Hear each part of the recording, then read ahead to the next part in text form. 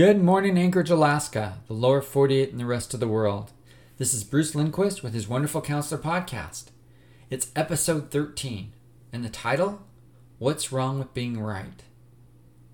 Ever thought of yourself, if only people would agree with me, then my life would be so much better? I know that thought has crossed my mind more than a few times. So once again, I'm going to invite you to use that imagination of yours and close your eyes. Ready? It could have happened anywhere, but it happened in a small town in the Pacific Northwest. One of those cities where the entire county, 144 miles of blacktop, there isn't even a caution light. A place where time seems to stand as still as the black and white photo picture of the city in the 1800s. A town, it looked like a Norman Rockwell painting. But like every community, if you look long enough, there are monsters lurking underneath. It's a place where people worked hard, and now lives have been traded for the routine of work to trying to enjoy the routine of retirement. No more blaring alarm clocks, deadlines, late nights at work, coming home to a cold dinner after stopping off at the local watering hole for a couple beers to unwind. Two local retired men got up early on a Monday morning for their meeting at the local coffee shop, which used to be a fishing store. People who haven't retired yet, they had come and gone. They were on the clock. These two men got their coffee in an almost empty restaurant. They began discussing the local and the national news. One was a Republican, retired newspaper editor, and the other was a Democrat, a retired logger. They had been friends for years. Today, however, was different. The normal good-hearted bantering picked up into an actual argument, with voices raised, and both men stood up and were glaring at each other. Each one was determined that they were right, and they weren't willing to concede to either's point of view. Just then, a man entered the coffee shop. He stopped to read a poem on the wall written by a local poet. The poem was titled, On Rolls the Tide. The tide flows and ebbs in the life streams of the mighty Columbia. She brings forth and sustains life in the wombs from her hallowed depths. In the morning light, her song sings with a language only the birds know. From her breath, the crest of waves change the fragile and shifting sand. And from the hand of God, on rolls the tide. The largest ships are but corks of metal and wearily dependent on her emotions. The islands are but small, built-up sandbars from the passing of her ages. She knows not minutes, hours, or days, nor how time controls those around her. She touches and feeds the salmon and the steelhead with nutrients from her heart. And from the hand of God, on rolls the tide. She reflects the moods of the heaven as the sky is mirrored in her watery soul. On a stormy day, she's the color of cold steel gray with white caps and foam. When the rain falls, even the sky fills her with an endless supply of tears. When the sun is out, she's transparent sapphire, and light dances across her body. And from the hand of God, on rolls the tide. In the midnight hour, she sparkles as beams of moonlight try to transcend her depths.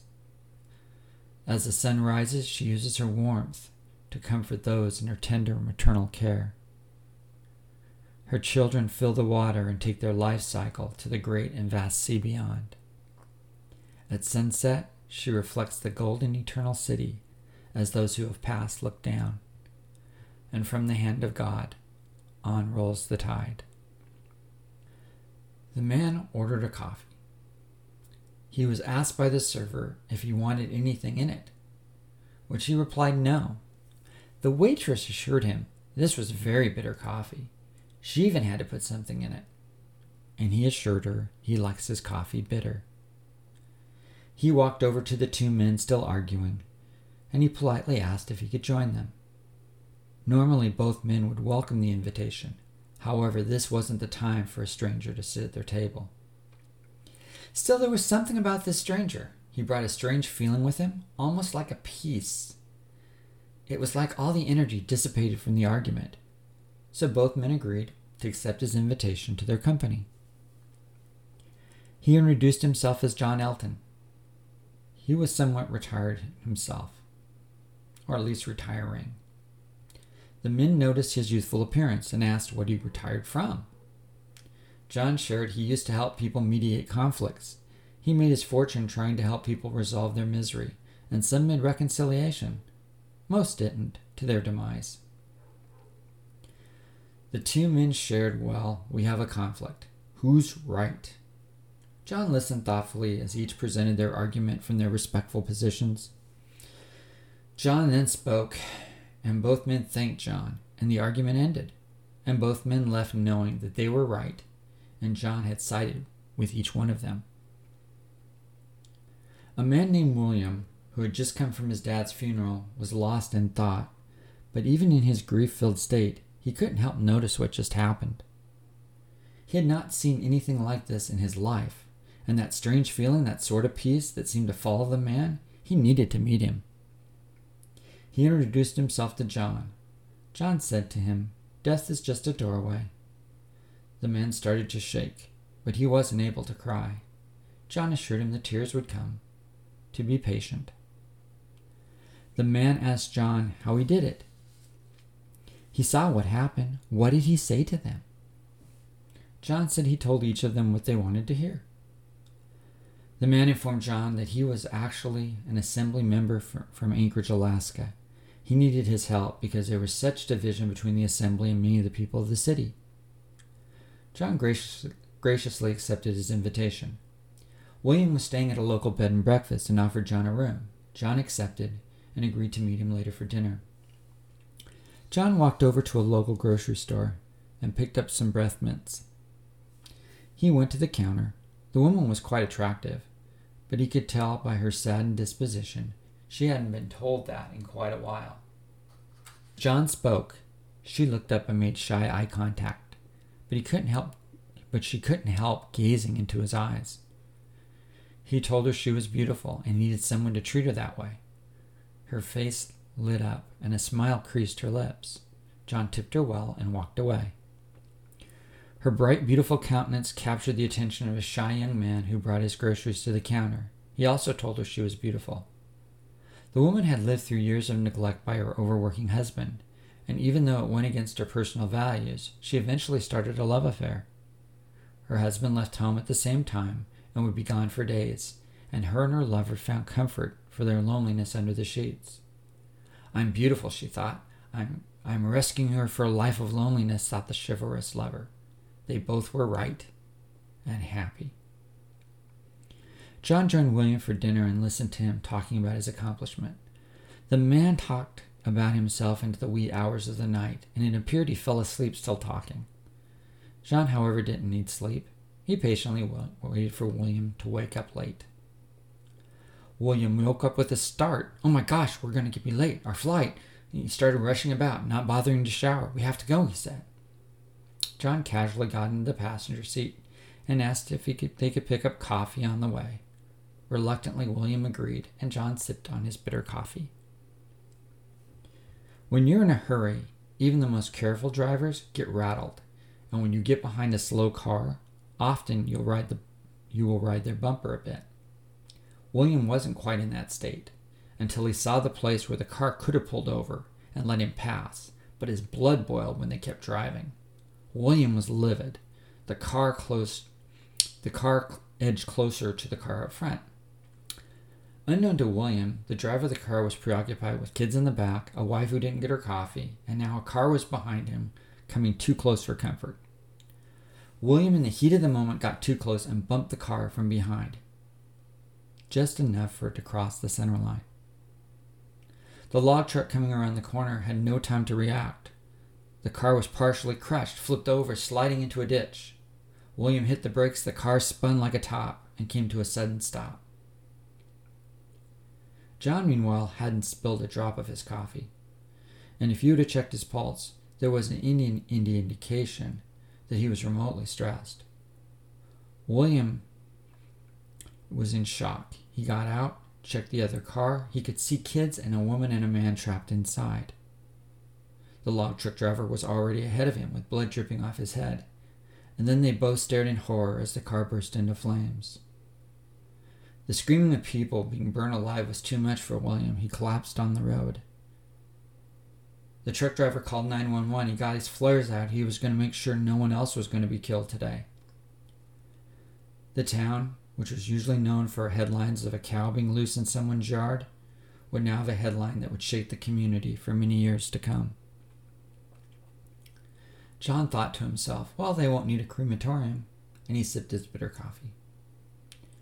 After taking statements, there's no proof William caused the accident. The police officer asked if he had anything to add to the investigation. William was silent. John reminded William they have a plane to catch, and while all this was going on, John had called the airport, and if they leave right now, they could catch the next flight to Anchorage. William collapsed in the passenger seat, and John calmly drove them to the airport. Later, when they were finally on the plane and leveling off, the stewardess came by the first class section and asked if anyone needed anything. William hadn't drank in 10 years, and he looked at John and said, I need a drink. And John said, like you've been saying, you're always right. One glass led to many more until that familiar feeling. And for a moment, it all went away. He then passed out. John closed his eyes. He wasn't tired. It was just for appearance sake. He noticed a young woman in the seat to the side of him. John made polite conversation and asked what she was reading. She shared from my Bible. John's ears picked up a bit. Would you share with me a passage, he said. She read, there is a way that seems right to a man but leads to death. John doesn't feel emotion, but for effect he looked at her with that devilish smile and said, that was one of his favorite verses. The young woman said, are you a Bible teacher or a minister? And John once again looked at her, much like a cat would stare at a mouse before eating it. I'm familiar with the book. I've studied it all my life. He thought, she's so innocent and young in her faith. He could shatter it in a moment. Then he sensed and knew she had his spirit. She wasn't someone playing with religion. She was a believer. It was as if God had said to him, she's mine. He sat back. Well, that one got away. He had more pleasant thoughts to think about. By now, the log truck driver would have already been patched up and informed his supervisor about the damaged truck. He stayed with it until the tow truck came to make sure none of the logs broke loose. He did not want any more damage. He was supposed to make another run, but his boss looked at him like he was death warmed over and told him he needed to go home. As he pulled in the driveway, he parked his truck and went inside. He heard the sound of laughing. He approached the bedroom. His wife, who was the cashier at the local grocery store, wasn't alone. He cracked the door and stared in disbelief. She was having sex with another man. He calmly walked into the den, grabbed the loaded shotgun, which is used for duck hunting, entered the room quietly, and they were initially too preoccupied to notice, like two dogs in heat. His wife sensed something wrong. She pushed the man off her and sat up. She said, please. He left both of them as blood splatters on the wall. He then turned the gun on himself and pulled the trigger and joined them. John opened his eyes. Everything went as planned. If he wouldn't have bought the coffee, no screaming, burning to death children. If he wouldn't have gave the woman the compliment and convinced her she was beautiful and desiring, no blood-splattered wall art. He had collected a few souls today. He opened his Bible and read about Jesus hanging himself. He was so proud of that one. John mused for a while. Through the centuries, possession had its season. But it was like old school. It was a waste of resources of the demons. He said in the most irreverent prayer imaginable, as he read through the last days of Christ's life on earth, well played, God, well played. I didn't see that coming. But since you made them in your image, they have the ability to choose. All it takes is a little nudge. They don't want truth. They want to be right. And what could possibly be wrong with that? And he closed his Bible as the plane landed at Ted Stevens Airport in Anchorage, Alaska. So you have a choice.